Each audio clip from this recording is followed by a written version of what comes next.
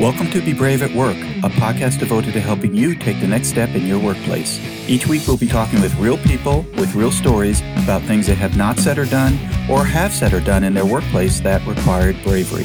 Let's get started. Hi everyone, this is Ed Everts and I'm the founder and president of Excellius Leadership Development. Welcome to Be Brave at Work, a podcast devoted to helping you take the next step in your workplace. I hope you have listened to our past podcast conversations, and if you'd like to hear past episodes, go to BeBraveAtWork.com, subscribe to our podcast, and learn some valuable lessons about bravery at work. My new book, Drive Your Career, 9 High-Impact Ways to Take Responsibility for Your Success, is now available at Amazon.com, BarnesandNoble.com, and at any online book retailer you prefer. Check it out today. Our podcast today is sponsored by Cabot Risk Strategies. Based in Woburn, Massachusetts, Cabot Risk Strategies has created innovative and customized insurance strategies for individuals and families, businesses, nonprofits, commercial real estate, and public entities. Cabot's client base continues to expand, both within the region and within the markets they serve. And if you're looking for customized insurance services and solutions, contact Cabot at 800-222-5963 or visit them at cabotrisk.com. I am totally and completely excited to introduce our guest today. Jim Cathcart is an executive mentor, strategic advisor, motivational expert, sales consultant, entertainer, and author of 20 books, including The Acorn Principle and Relationship Selling, both international bestsellers. He's a TEDx speaker, and he's in the top 1%, which means he's had over 2 million views of his postings. He's also in the top 30 sales gurus for 2020, listed amongst top sales influencers of 2014, 15, 16, and 19, and voted top 5 sales service speakers from 2010 to 2014, which, if you can do the math, is 5 years in a row. He's also a member of the Dean's Advisory Council for the School of Management at California Lutheran University. He's a professional speaker and a member of the Professional Speaker Hall of Fame, and he's a past president of the National Speakers Association.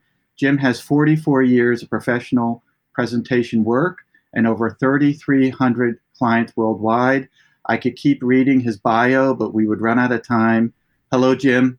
Wow. Ed, I can't wait to hear me after that intro. I said I could keep going. There's more and more listed. So we really, really appreciate you finding time in what I assume is a very active schedule to talk a little bit about bravery in the workplace. Happy to join you, and I've been looking forward to this for a week. Thank you.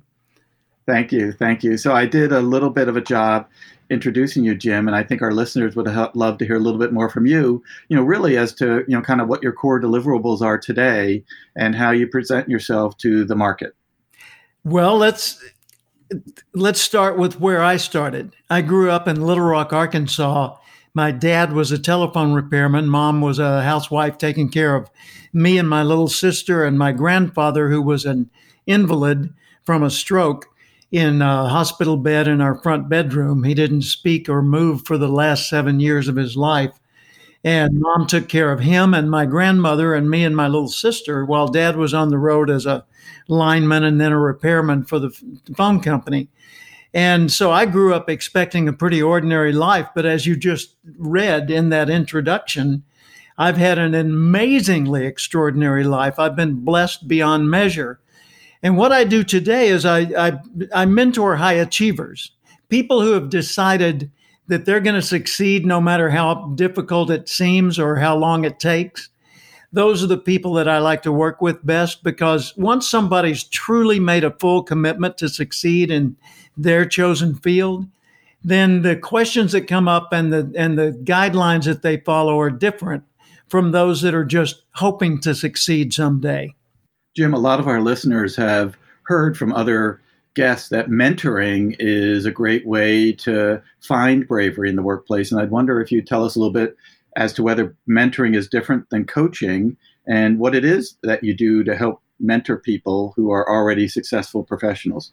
Yeah, mentoring and coaching are similar in that both are someone who knows more about a topic is guiding someone who's growing in their knowledge of that topic.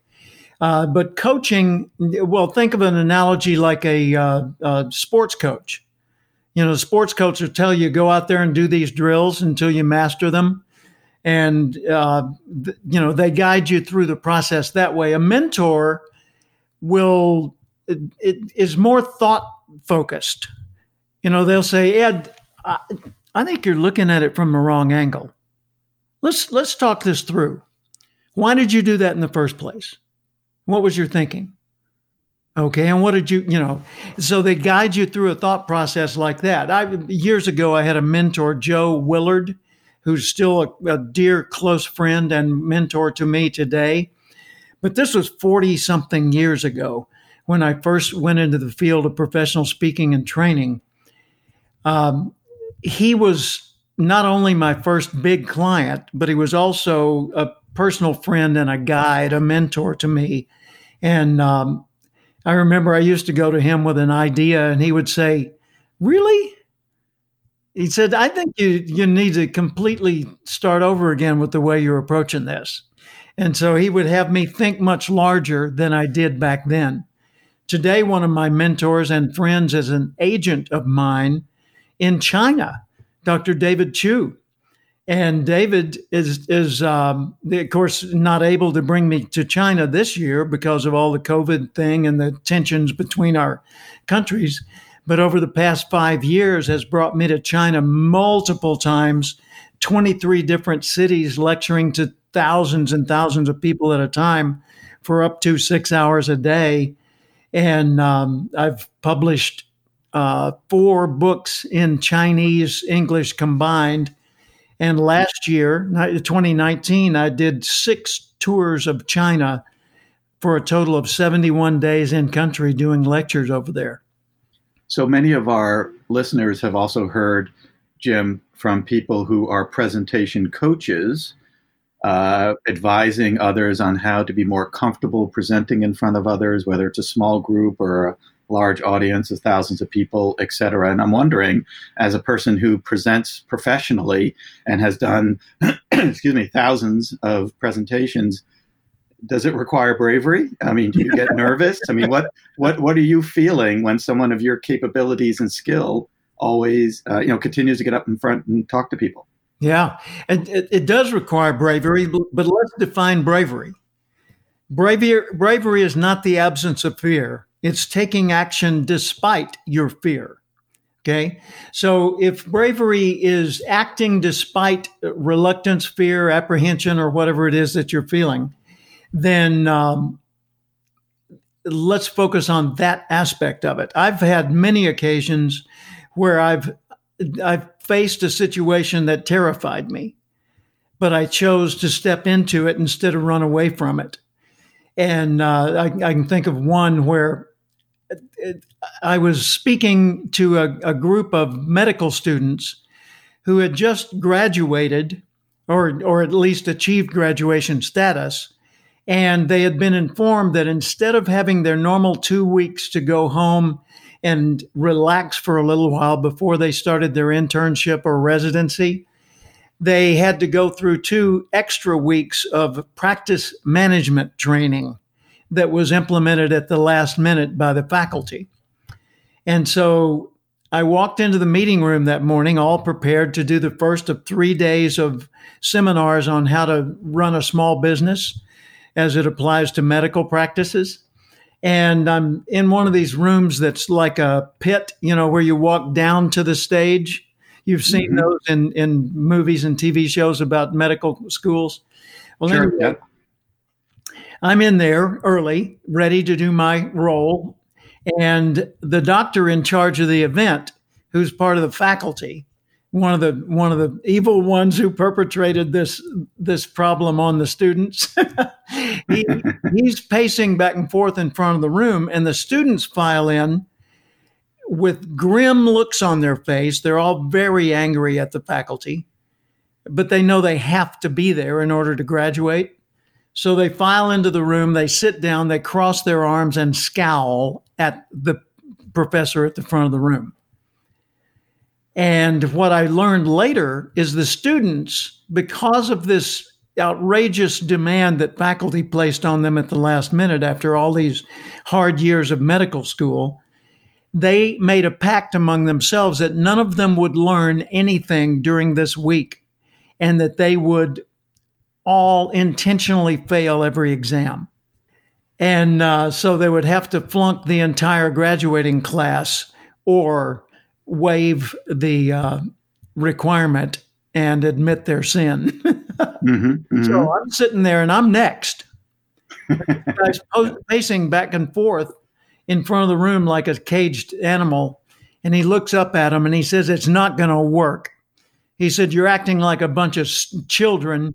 He said, "This is stupid and you might as well just get over it. You have to be here," which increased the tension between him and the students. And the students became even more defiant in their posture. And he said, "We brought in a motivational speaker. Maybe he can do something with you." And then he walked out of the room. Best lead-in ever. That was my introduction. Now contrast that with the intro you just gave me a few minutes ago. Right. Good heavens. And I was sitting there fairly new in my career as a speaker and trainer, and I was absolutely terrified. How on earth am I going to face this literally hostile audience, not physically so, but attitudinally hostile? How am I going to face them? And I just thought, okay, Jim, just do the first part, stand up, and then tell the truth. Because that's the quickest way to be brave is tell the truth or do what's real. Don't try to fake something or pull off bravery when you're terrified inside. Don't try to look like you're not terrified. Just acknowledge your terror and get on with it. And so I stood in front of the group and I looked at them and they scowled at me. And I said, "I absolutely doubt that I can motivate any of you. However, I do know a lot about motivation, and I can show you many ways to motivate yourself and others when you need to." And then I went on and I taught my class. And of course, they didn't respond favorably at any point during the whole thing. And I had to come back 2 more days and do it again. And oh Lord, it was hard to get myself back to that place to do it again. But I did it, and I was proud that I did it afterwards. It bothered me for a long time, but I got over it. Well, I love the model that you shared, Jim, which is this belief that bravery is not the absence of fear, it's acting despite the fear. And you would hear famous people who do something and someone comes up to them and says, "Wow, you're fearless, and what a great job." And they're like, "Are you kidding? I was so afraid to do what I needed to do today. I thought I was like rippling with fear." No kidding.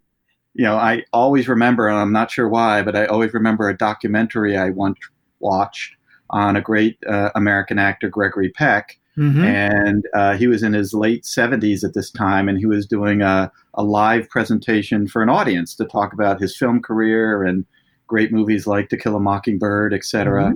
And the interviewer said to him before he went on, "Are you nervous?" And he looked at her and said, "Of course I am. I'm always nervous. You never know what you're going to say. You never know how they're going to react. You never know what might be happen. You'll never know what might happen, but I love it so much and I want to do it so much, I always go on." And and it was just like, wow, here's Gregory Peck, like, one of the world's most famous actors this late in his career. This wasn't early on, but, he's now Oscar winning and retired and just going around and talking about himself. And he is declaring that he is nervous. So I think it supports that belief that, bravery isn't the absence of fear. It's not this place that people have gotten to where they don't feel it at all or don't know it at all. They just keep moving forward because they know they have to do what they have to do. That's true. And I coach a lot of executives.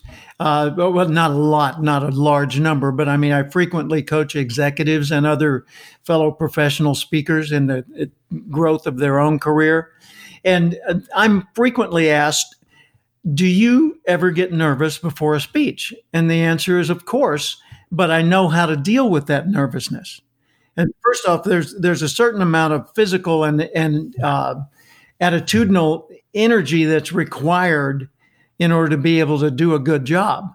And you want the butterflies, you just want to be able to command them to fly the way you want them to. Like they say, get them to fly in formation. But that nervousness it's kind of like pregame jitters. After the first contact with the opposing players, the pregame jitters go away. And it's like there's a famous quote from some ancient general. He said, "No battle plan ever survives the first contact with the enemy." Well, the same thing's true. All your good intentions and all your fears and everything, the minute you stand in front of a group and engage, that tends to diminish. But when I get most nervous is when I don't know why I'm there or why they should care about what I've got to say that day. And so I don't take engagements where that occurs. I spend a lot of time studying my audience and thinking, how can I make what I'm talking about relevant to them? And why should they care whether they know it or not? And then I remember a woman asked me in California last month, she said, "I've got a speech to give and I'm nervous about it." And I said, "But you are the boss. You're the big deal. You're the hero in this case. They want to hear from you." She said, "Yeah, but I'm nervous." And I said, "You know why?" She said, "Why?" I said, "Because you're thinking about you. Stop it." She said, "What do you mean?" I said, "The reason you're speaking is them. You're there to deliver a message, perform a ceremony, do an acknowledgement, teach a skill, mention some news or something that they need. You're there for the benefit of them." She said, "Yes." I said, "Then stop thinking about you and just think about what you want them to learn." She said, "Well, what if they, they're judging me?" Let them. You can't control whether people judge you. You can just control whether you're worthy of their conclusion or not. If they think you're a jerk and you are a jerk, get on with it. If they think you're a jerk and you're not a jerk, you don't deserve that criticism, don't worry about it. So stop thinking about you. And she said, that amazingly does reduce my anxiety. And I said, yeah, that's the focus. Before every speech, 3,300 speeches over all these years, before every speech, I say a little quiet prayer in my head. I say, "Lord, help me be of value to them today. Help make this message relevant and meaningful and useful for these people under these circumstances." And I've been, pardon my interruption, but I've been introduced into situations that were horrible, where I was coming into a adversarial posture with the audience, like the one that I just mentioned in the medical school. And I've had other occasions similar to that in some ways. And each time I just told the truth. I just focused on them and the value of the message to them, and it helped diminish my own nervousness. And one day, this just occurred to me. One day I was speaking to a group of people, and they were accountants. So it was a large accounting firm, and they were completely non-responsive. And I had a 5-hour seminar that was designed for about 60% me and 40% them interacting with me. Well, they didn't interact. So a few hours into the seminar, I'd covered all the content. And we took a break, and I told my meeting host, I said, "We're done." He said, "What? You still got like an hour and a half left?" And I said, "Yeah, but they, for some reason, are not participating at all today. And I know audiences and I know how to get them involved, but something else is going on today. So I recommend that when we reconvene, I do a quick summary of what I've covered so far, and then you take it from there and do whatever seems to be needed most that's not connected to my talk. And he said, okay. And they did, and it went fine. We're going to pause in our conversation with Jim Cathcart and ask that you join us next week as we hear more from Jim about how he has demonstrated bravery at work. And to our listeners, thank you for joining us this week, and we hope you join us next week as we further explore being brave at work. We also remind you to subscribe to our podcast at bebraveatwork.com and or download and listen to our podcast on Pandora, Spotify, Google, iHeartRadio, Stitcher, Apple, Overcast, CastBox. We are everywhere. Do you have something to say yet are not saying it? Do you have something to do yet are not doing it? Now is the time to be brave at work. Have a great week.